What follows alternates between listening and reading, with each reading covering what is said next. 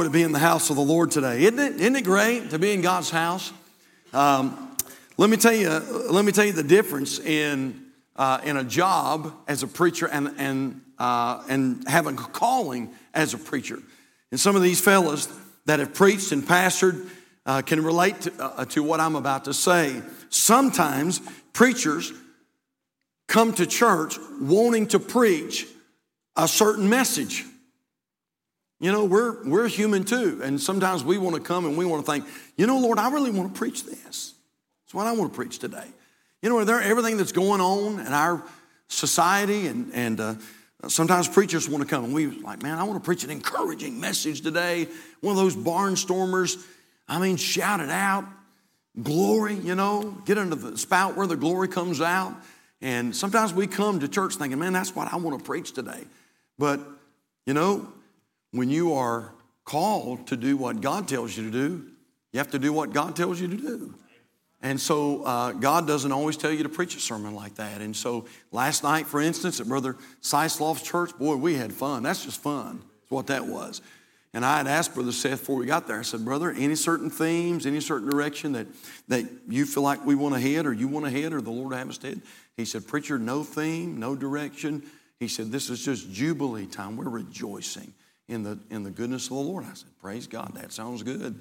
And so I preached last night on thankful for the adverbs last night. We're washed, sanctified, justified. Man, we just had fun last night. It was great.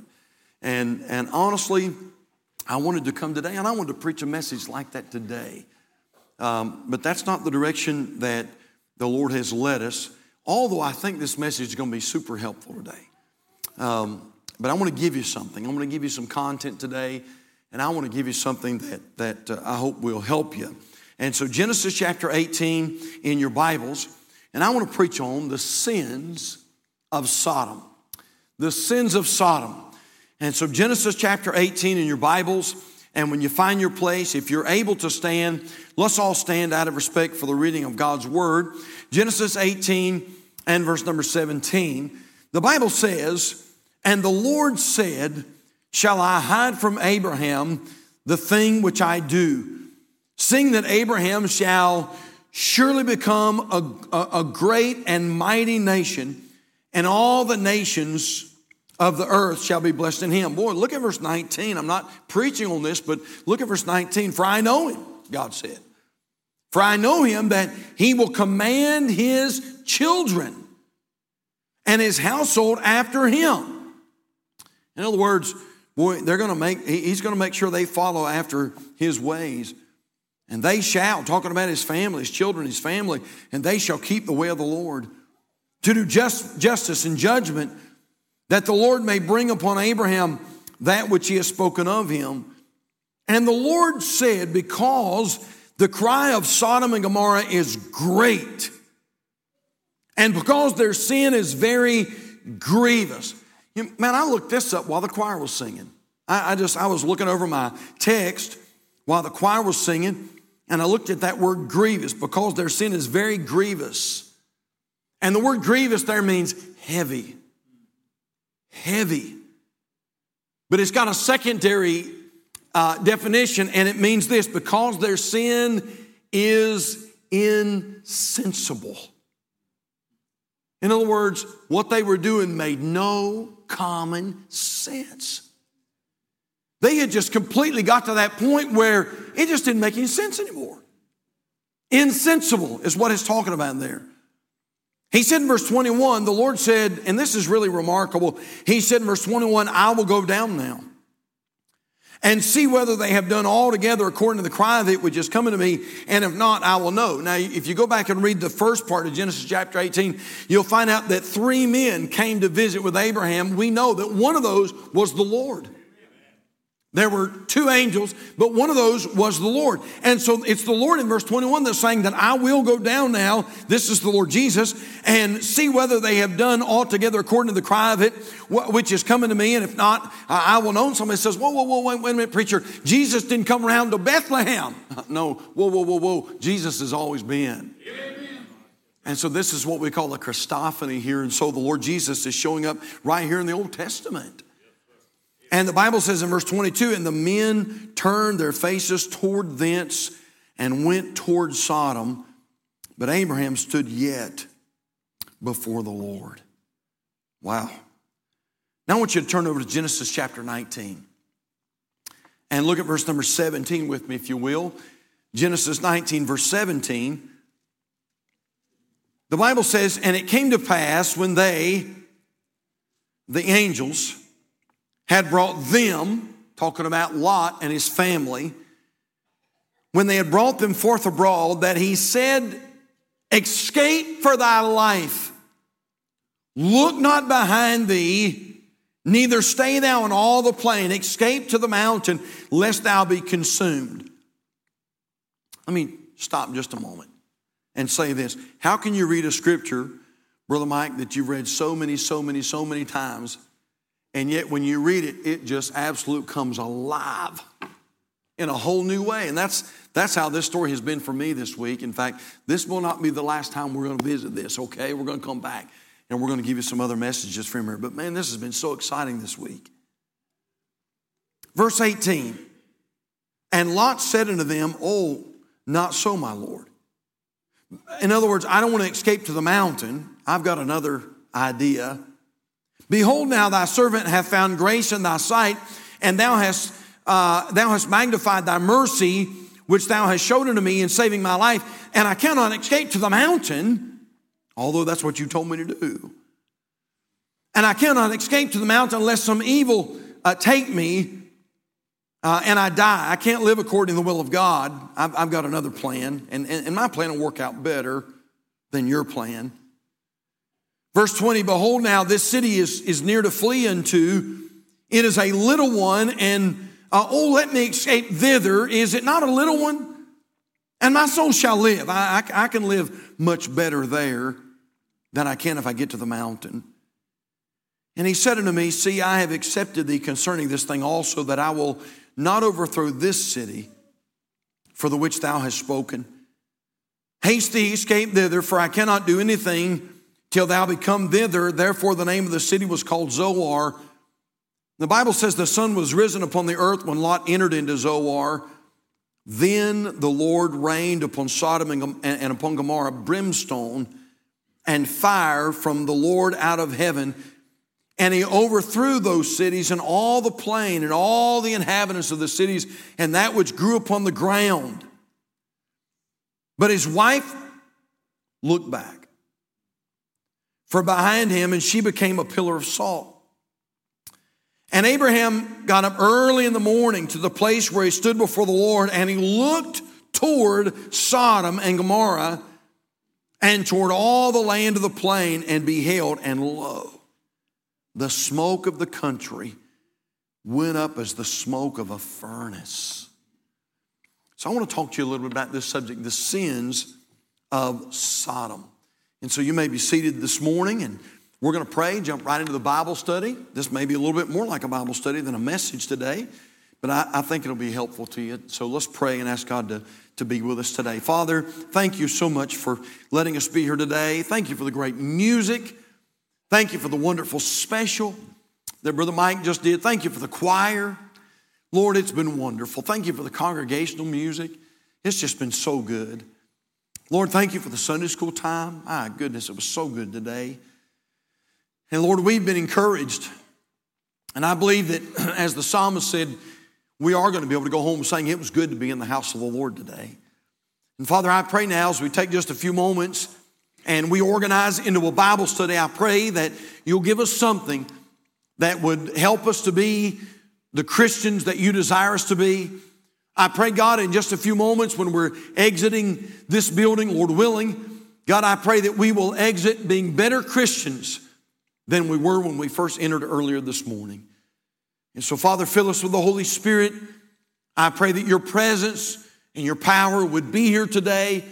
And God, I pray that you would accomplish your will. Hide us behind the cross. And I pray that you'll accomplish your will. Save that one that's nearest hell. And encourage that one that's discouraged. Heal our sick. And Lord, just do miraculous things here in the church, please. And we pray that the blessed and wonderful Son of God would receive the glory and the praise and the honor from all that's done. We love you and praise you. In Jesus' name we pray, and for his sake, and all God's people said, amen. And so what were the actual sins that caused God to totally annihilate Sodom? And he did annihilate Sodom. In fact, there are some who deny, if you start studying this out, you'll find out that there are a lot of different opinions and a lot of different so-called scholars out there, and some deny that Sodom and Gomorrah even existed. One of the reasons is because archaeologists to this day are not able to recover any evidence that Sodom ever existed. And since they can't find any relics and they can't find any evidence, they say, well, what it is this Bible story is just symbols or typology. It was a parable, a fable, and really it never happened. I just want to say real quickly, we know it happened. You say, well, preacher, how can you be so sure? Because my Bible says it happened. And if my Bible says it happened, it happened. And if the Bible says it happened like it happened, it happened like it happened. Now, I purposely picked this slide today because this is a place. This is an actual, real place. My wife and I had the opportunity. We didn't get to visit the Dead Sea, but we did get to drive by the Dead Sea, and we were able to see it from a distance. And Lord willing, when we go back to the Holy Land as a church, Lord willing, we'll be able to actually visit the Dead Sea. But this is a place that is south, at the southeastern tip of the Dead Sea. It's a place called Lot's Wife. It's a rock formation, and some people even believe this is it. They believe this is the place where God turned Lot's wife into a pillar of salt. And from distant, not necessarily this slide, but from different vantage points, it does take on the appearance of a woman who's turning. And they believe that as Lot's wife turned, that God turned her into a pillar of salt. And so tradition says this is Lot's wife. Now, we don't know that. In fact, they're not sure this is where Sodom was. There's no evidence. They believe that it was down there at the southeastern tip of the Dead Sea. But we do know this. We know it existed.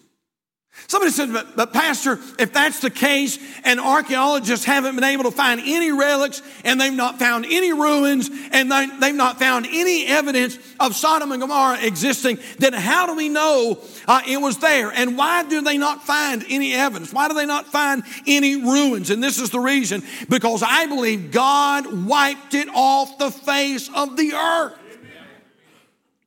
In fact, we read that this morning. The Bible says that God rained fire and brimstone, and it literally wiped everything away, including that which grew upon the ground.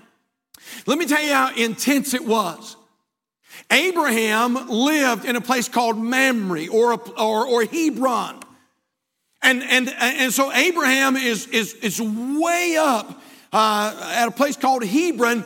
And if Sodom was down toward the southeastern point of the Dead Sea, then you're talking at least 50 miles. And the Bible says that the next day after God rained fire and brimstone down upon Sodom and Gomorrah, our Bible says that Abraham rose up living in Hebron or Mamre, and the Bible says that 50 miles away, and by the way, it's not flat. It's very mountainous. And yet the Bible says that as Abraham looked the direction of Sodom, that the smoke rose up like a great furnace. You know what I believe? I believe God wiped it clean. God wiped the slate clean. But here's our question. What was the sin or sins that so infuriated God that he would allow his fury to fall in such a unique way? Now, we know they had sinned. The Bible tells us they had sin. We can read about some of that sin that took place there in the book of Genesis. But was there sins or were there certain sins that pushed God beyond his limit of mercy and caused him to rain fire and brimstone down upon Sodom and Gomorrah? Genesis chapter 18, verses 20 and 21. We read that just a moment ago. Our Bible tells us there was definitely sin. The Bible says in verse number 20, because the cry of Sodom and Gomorrah is great, and because their sin is very grievous. And so we understand that there was sin. But here's my question. Was there a certain sin? Or were there certain sins that just made God so angry that God finally just wiped Sodom off the face of the earth? And the answer to that question is yes, there were. And we could guess at it all day long, but here's the great thing about the Word of God. You don't have to guess at it. Because if you rightly divide Scripture, and by the way, you've heard me say this before, but this book's like a treasure chest. And oddly enough, this week, as I was studying in the book of Ezekiel and reading in the book of Ezekiel, I found in the book of Ezekiel, with the help of the Lord, I found in the book of Ezekiel the actual sins that caused God to judge Sodom. I want to show them to you if I could. Would you take your Bibles and turn to Ezekiel chapter 16? Ezekiel 16. And look, if you will, please, at verse number 49. And if nothing else, church, this has just got to be super interesting that we find exactly what it was that caused God to judge Sodom and Gomorrah in such a unique way. Ezekiel chapter 16 and verse number 49. Now, I guess this is the moral of the message. If we can figure out what it was that caused God to judge Sodom so immediately powerful, then maybe if we can steer clear of these same sins, then maybe, just maybe, God will continue to send his mercy and his grace upon America. Look at it with me. Ezekiel chapter 16 and verse number 49. And Ezekiel the prophet says, behold, this was the iniquity of thy sister Sodom.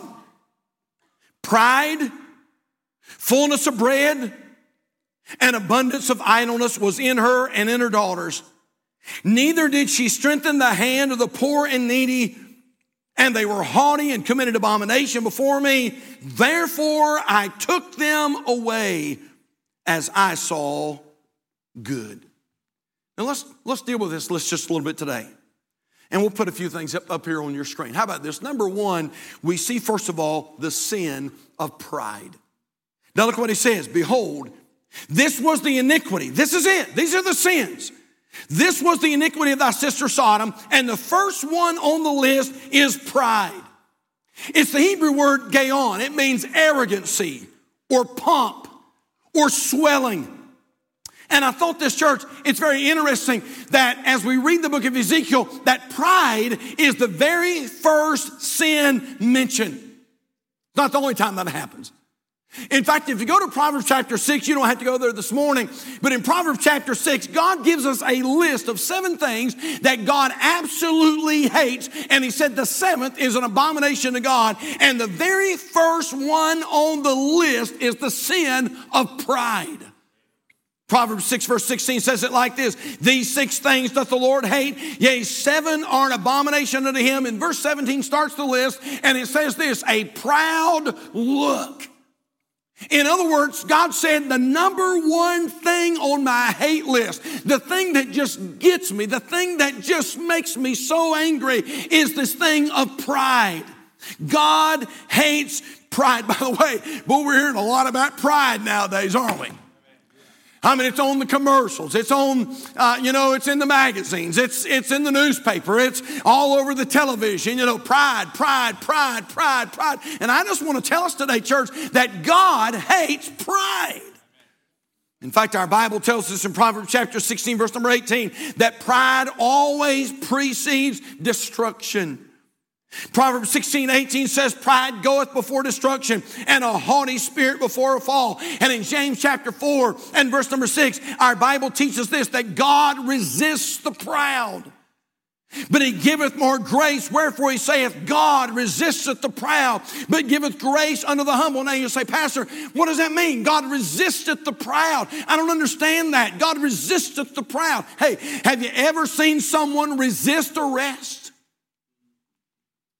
Where the police officer's trying to get their arms behind their back and put handcuffs on them, and they're resisting. They're in a wrestling match, and they're resisting and trying to get away from the officer, and that's exactly what it's talking about there. And from time to time, people say, Preacher, I don't know why I can't get a hold of God. I want to get a hold of Him. I want to be with Him. I want Him to answer my prayers. But our Bible says that God resisteth the proud. He doesn't want to be around the proud. He doesn't want to answer the prayers of the proud. And so, hey, Calvary, let's be sure that we understand something, that God hates pride. I love this. Someone said, God wisely designed the human body so that we can neither pat our own backs nor kick ourselves too easily. I love what John Bunyan said. He said this, he that is down needs fear no fall. He that is low, no pride. He that is humble ever shall have God to be his guide. And D.L. Moody said this. He said, I believe that the moment our hearts are emptied of pride, selfishness, and everything that is contrary to God's law, the Holy Spirit will fill every corner of our hearts. Now, Calvary, listen, let me just give you a very simple admonition. Give us a simple admonition. Be careful about pride. Man, don't ever let pride come in. And God's doing great things at Calvary Baptist Church, but Calvary Baptist Church, don't ever let pride come in. And you may be here and maybe your business is really going well and man, you're excelling and you're bringing the money in and your bank accounts are growing and everything's going great. And boy, you used to drive a jalopy and now you drive an expensive car and you've got the best car that money can buy. You've got a big house. And by the way, nothing wrong with that. Nothing wrong with that at all. But I'm just saying this, whatever we do, make sure that you always steer clear of pride because God hates pride. I love this little story. A preacher found a shoebox in the closet. He opened it, and he found some strange contents inside. Inside was an egg carton with 5 eggs. But next to the eggs was a stack of bills that totaled over $10,000 in cash. As soon as his wife walked through the door, he stopped her and asked her if she knew anything about this odd combination.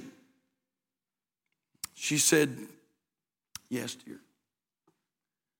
After we got married, she said, I decided that after every sermon you preached, if it was a bad one, I would put an egg in the shoebox.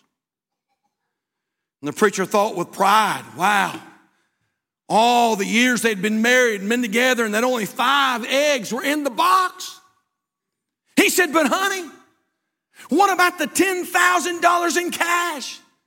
And she said, well, sweetie, every time I got a dozen eggs, I sold them.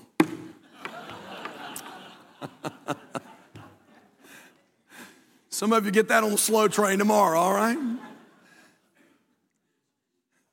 Hey, be careful about pride. Pride will bring you low. But not only the sin of pride, but this is really probably, we'll hit 3 more if we can, but this is really the one I want to hit the most today. It's what I'm going to call the sin of perception. Now look back at Ezekiel chapter 16, verse number 49. And Ezekiel says, behold, this was the iniquity of thy sister Sodom. Number 1, pride. But then number 2, he says, fullness of bread. You say, Pastor, what does that mean?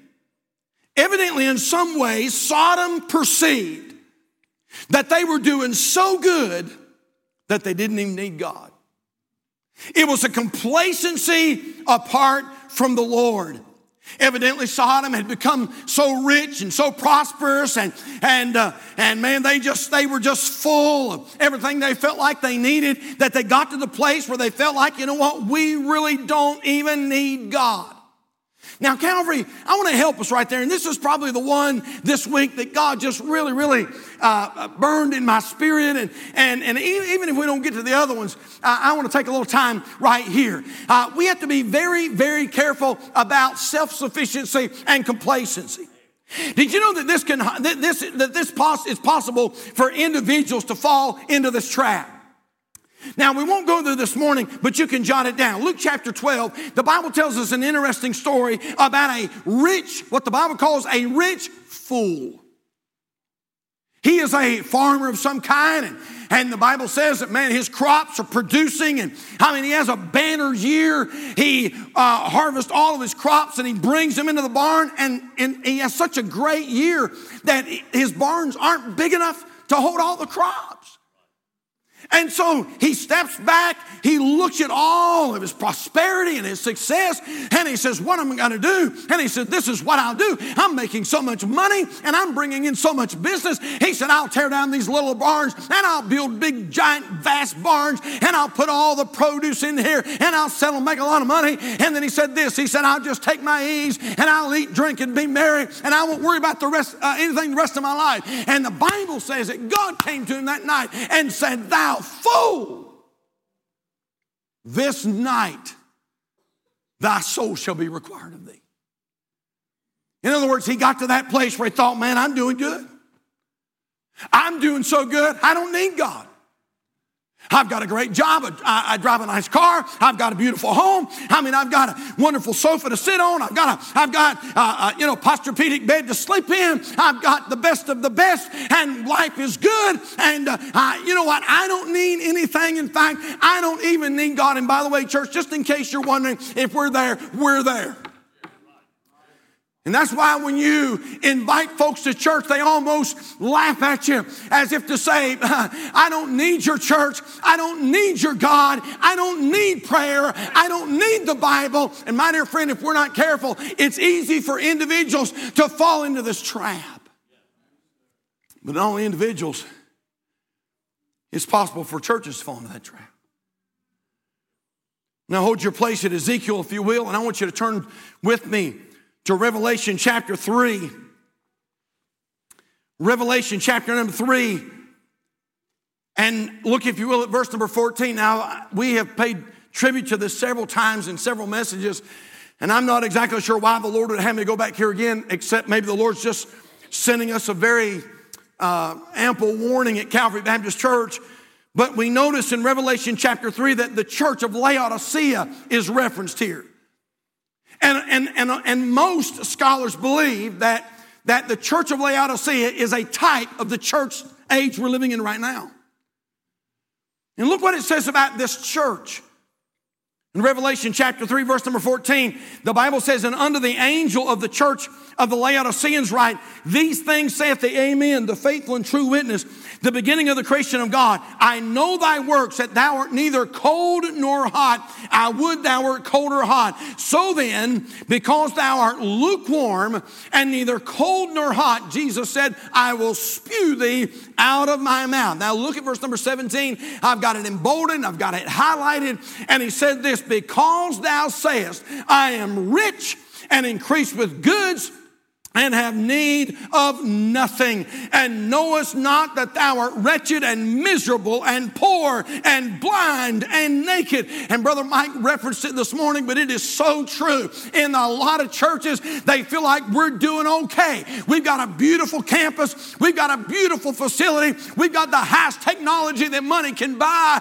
We pay our preacher a high dollar, and he's got so many degrees after his name. He looks like a thermostat or something. And they just feel like, you know what, we're doing okay. Our choir's been trained by the best. We have the most talented singers. We have the most talented musicians. You see, we know how to do church. Now, I want to tell you, my dear friend, that is a danger. That's a very dangerous place to get. When you get to a place where you think, you know what, God, we know how to do church. We know how to do Christianity. In fact, we know how to do it so well, we really don't need you. And if we need you, we'll call you. And my dear friend, Jesus has exited a lot of churches, He's not there. The touch of God is not there. The breath of God is not there. The Holy Ghost is not there. Oh, listen, Calvary Baptist Church, whether we know it or not, we need God. We need God. We need God more than we need a program.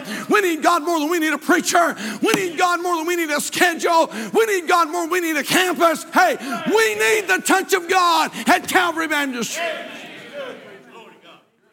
Self-sufficiency. It's possible for an individual to fall into that trap. It's possible for a church to fall into that trap. It's possible for a nation to fall in that trap.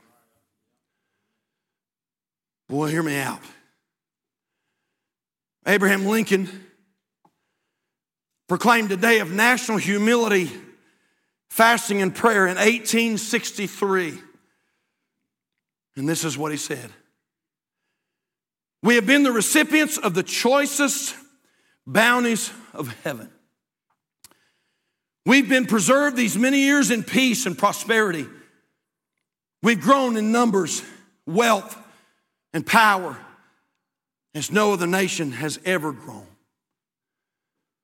But we have forgotten God. We have forgotten the gracious hand which preserved us in peace and multiplied and enriched and strengthened us. Listen to this now. And we have vainly imagined in the deceitfulness of our hearts that all these blessings were produced by some superior wisdom and virtue of our own. Intoxicated with unbroken success, we have become too self-sufficient to feel the necessity of redeeming and preserving grace. Too proud to pray to the God that made us. Oh, that God could give us a president like that again. You know what he was saying, church? He was saying America has got to the place where they feel like we're doing okay. We're doing all right. Man, I didn't have this in the outline, but I remember though, and it just goes so well right now. When our kids were little, when our kids were small, they were just starting to form some of the seatbelt laws, and so sometimes we would drive around with the kids. We didn't always put them in seatbelts.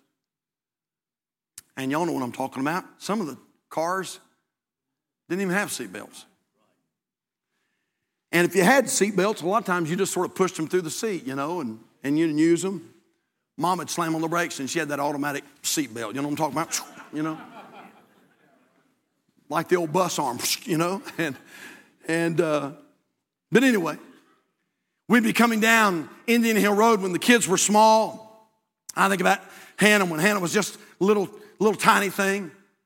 She'd be sitting in the back seat and I'd say, "Hey, honey, you want to help Daddy drive?" And she'd say, "Yeah." She'd crawl across the seat. Man, she'd get up in the front. I'd put her on my lap. She'd put her hands on the steering wheel, and I'd put my big hands over hers, and we'd come down Indian Hill Road, and she'd always look over to Mama, not paying attention to the road. She'd always look over to Mom. She'd say, "Mommy, I'm driving. Mommy, I'm driving." That happened many times. Coming down the road, and I'd say, "Hey, honey, you want to drive? You want to help Daddy drive?" "Yeah." She'd jump across the seat in my lap, hands right there. I'd take my big old hands, put my hands over hers, and "Mommy, I'm driving. I'm driving." And then one day it happened. We're coming down the road, and I said, "Hey, honey, you want to help Daddy drive?" She jumped across that seat. She got up there on my lap. She put her little hands on that steering wheel, and about that time, I got ready to put my big hands over hers, and she looked back, and she said, "Daddy, I want to do it by myself. I don't want you to help me. I want to do it by myself." So I let her. She's going down through there, smiling ear to ear. "Mommy, I'm driving. Mommy, I'm driving," and not paying attention to the road. And all of a sudden, the wheels start running off the road. "Daddy, help!" Why tell that story, preacher? That's where America is. I mean, for many, many, many years, America said, "God, would you please? We can't do this by ourselves. We got to have your help. God, would you take your big, mighty hands and put your hands over ours? And Lord, would you steer us? And God, would you guide us in the place that we ought to go? And Lord, would you take us to the right destination? And for many, many years, things were going good like that. Listen, I don't know if you know this or not. Man, we've left the outline. I'm just preaching right now. Amen. Hey, I don't know if you know this or not, but when I was a kid and I went to school, we didn't have to walk through metal detectors, and they didn't check us for guns and drugs. And we didn't have drug sniffing dogs in the school, and we didn't have resource officers. This was really just a fancy name for having police on the school campus, and we didn't have to have armed guards. And you know what? You just walked into school, and nobody thought anything about it. And by the way, every other boy would pull into the parking lot with a Ford Ranger and a 12-gauge shotgun in the back window, and nobody ever thought a thing about it. They knew what that was for. It was for squirrel hunting or rabbit hunting, and nobody ever thought anything about that.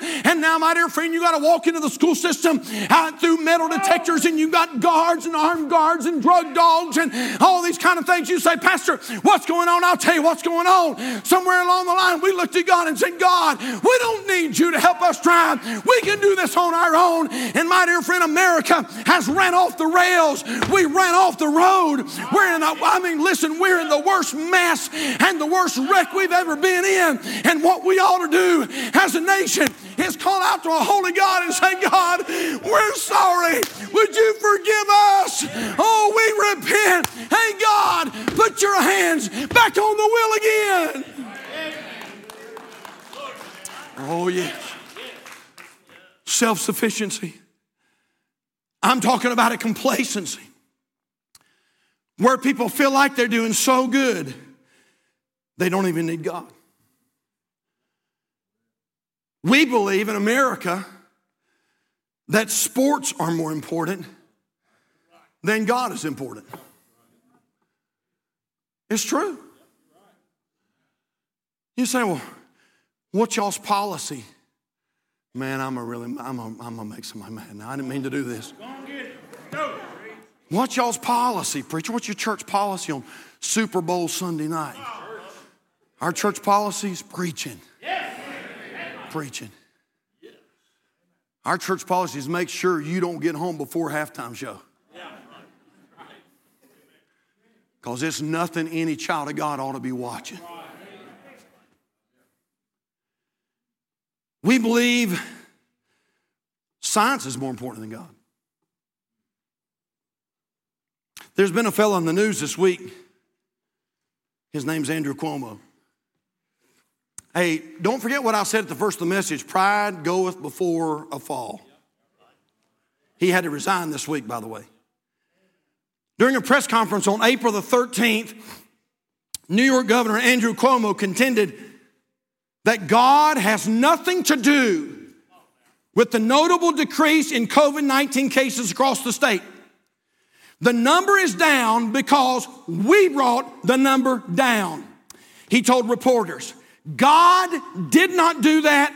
Faith did not do that. Destiny did not do that. A lot of pain and suffering did that. Cuomo, a professing Catholic, continued, that's how it works. It's math. And I want to tell you, Mr. Cuomo, listen, what you really need is to get a good dose of salvation and get born again by the grace of God. I'm telling you, Calvary, you know what we need at Calvary Baptist Church? You know what we need in America? You know what we need in our homes? You know what we need in our marriages? We need God. That's what we need. We need a touch of the Holy Ghost. We need God to breathe on us and help us in our marriages, in our homes, in our families. You say, Pastor, I'm having such a time with my kids. I don't know what to do. Can you give me some advice? I can. Fall on this altar and say, oh God, if you don't help me, I don't know what I'm going to do. I got to have your help. I got to have your help with my teenagers. I got to have your help in my marriage. I got to have your help in my ministry. I got to have your help in my finances. Oh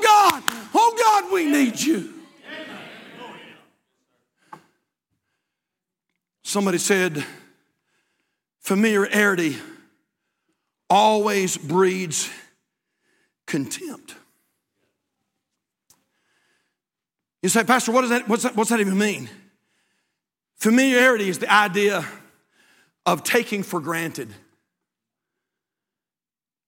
I want to encourage us as God's people Don't wait for the blessings of God to be gone before you start appreciating the God that gave them. Emerson said this. He said that if the stars came out only once a year, everybody would stay up all night to behold them. But we've seen the stars so often that we don't bother to look at them anymore. We've grown accustomed to our blessings. Don't take this wrong, church.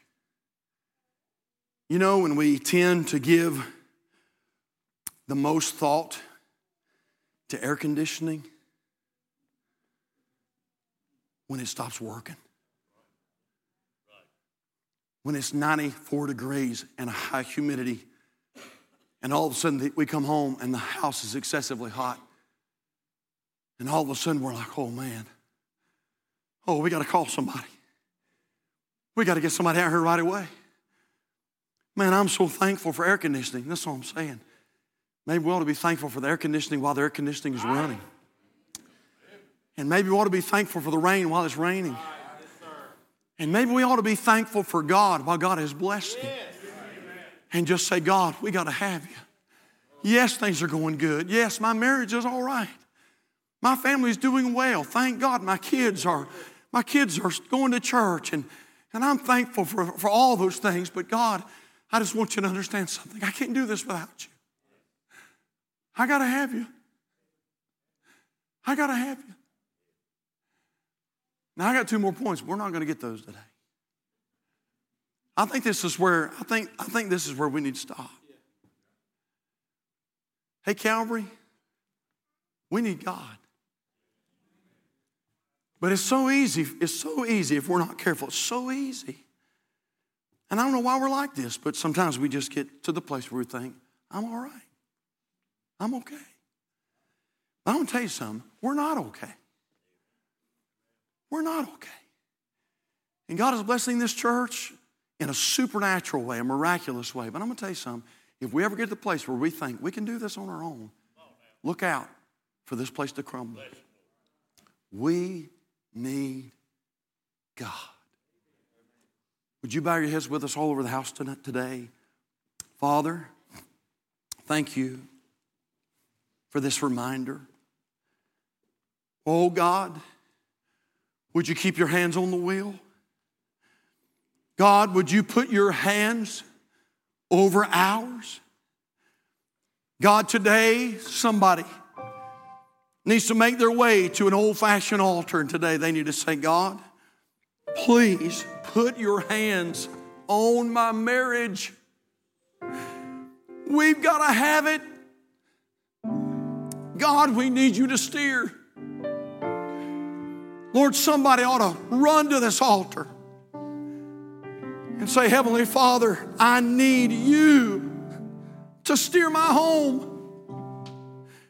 We've tried it without you for so long. I'm in the mess of my life. I need you to steer. God, I need you to guide. Lord, I pray that you'd help ministry leaders, teachers, Sunday school teachers, ministry workers. God, today, maybe to tiptoe down to this old-fashioned altar. And they don't have to stay long, but Lord, maybe today come down and just breathe a prayer and say, oh God, I just want to remind you, I need you. I got to have you. Lord, I can't play the instrument by myself. I can't sing in the choir by myself. I can't do a special by myself. I've got to have you. Oh, Heavenly Father, breathe on us. And our heads are bowed, our eyes are closed.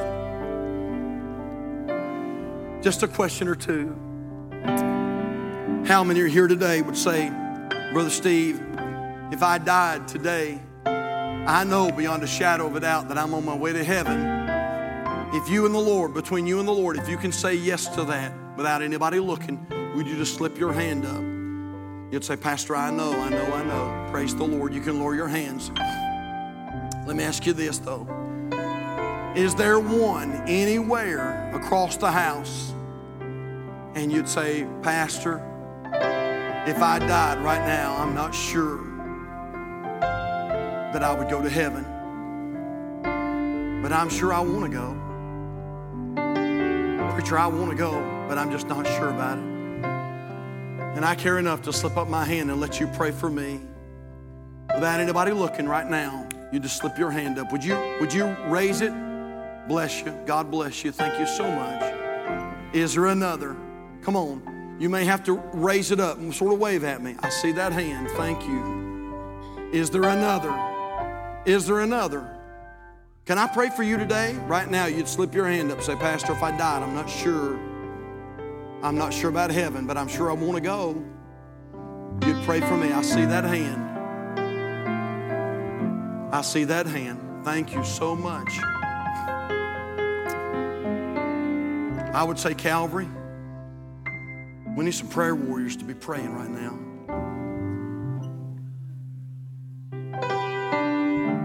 Well, I'm glad I had somebody praying for me when I was lost. With heads bowed and eyes closed, I'm going to ask our personal workers if they would very quietly make their way to the front. In just a moment, we're going to stand and we're going to have what we call an invitation. A lot of folk have already come. But if you're here this morning and you say, Pastor, I am not sure about heaven, but I'm sure I want to go. Here's what we'd like to do. We're not going to make you give a speech. We're not going to ask you for anything like that. But we would like to do this. We'd like to take the Bible and just show you from the Bible how you can know that you're going to heaven when you die. I'll make you a promise. That's all we'll do. That's all we'll do. We'll not embarrass you. But we sure would like to share Jesus with you. And so all over the house, would you stand with us this morning? Father, thank you for this time we've had together. We're so unworthy of your presence. God, I don't know exactly why you meet with us like you do. Outside of it's just grace. Lord, I thank you for the presence of the Lord. And God, I'm so thankful for these that have raised their hands and been real honest. They've been real honest today. And Lord, just the fact that they would raise their hand tells me that the Lord is working in their heart. So Father, I pray right now that you'd give them boldness. I pray that you give them courage to step out. And we have some folks that would like to speak with them and show them how they can know that they know they're going to heaven. Lord, please assure them we're not going to embarrass them in any way. We just want to try to help them. Our heads are bowed, our eyes are closed. If you raise your hand, I'm going to ask you to do something super bold. I'm going to ask you right now. I'm going to ask you to come. We've got Brother Brandon over here, Brother Tim, Charles. We've got Brother Ronnie over here. And if you raised your hand and said, Pastor, I'm not sure about heaven, but I'm sure I want to go, I want you to do something right now. I want you to step toward the aisle, and I want you to make your way down. We see you coming. We'll meet you. And we want to pray with you today. Would you come while we wait? Would you come? We're rooting for you. We're praying that God will give you courage. I remember the day when I didn't know for sure that I was going to heaven. And I'm so glad that someone took the time to tell me how I could know. Oh, what a happy day that was. Honestly, church, it was like 10,000 pounds was lifted off my shoulders. We're talking about being able to go home and sleep in peace, not having to worry about going to hell, knowing that my name was written in heaven. Man, what a joy. What a peace that was. So I want to encourage you to come. Heavenly Father, I pray now that you'll bless in this invitation. And right now, God, I pray that you give folks courage to take a step of faith. And Father, help them to realize that if they'll take the first step, that you'll help them with the second one. And so, Lord, help us now, I pray. Help us, I pray. Lord, I pray that folks are praying right now. I pray our folks are praying. And Lord, help folks understand that Lord, someone will come with them. If they want someone to come with them, that all they need to do is just ask them, would you go with me? And Lord, they'll come. They'll come. Father, help folks to respond. Have your way, please. Do that which only you can. And we thank you for it. In Jesus' name. Heads are bowed. Eyes are closed. We'll sing in a moment. But before we sing, this is your opportunity. Will you come?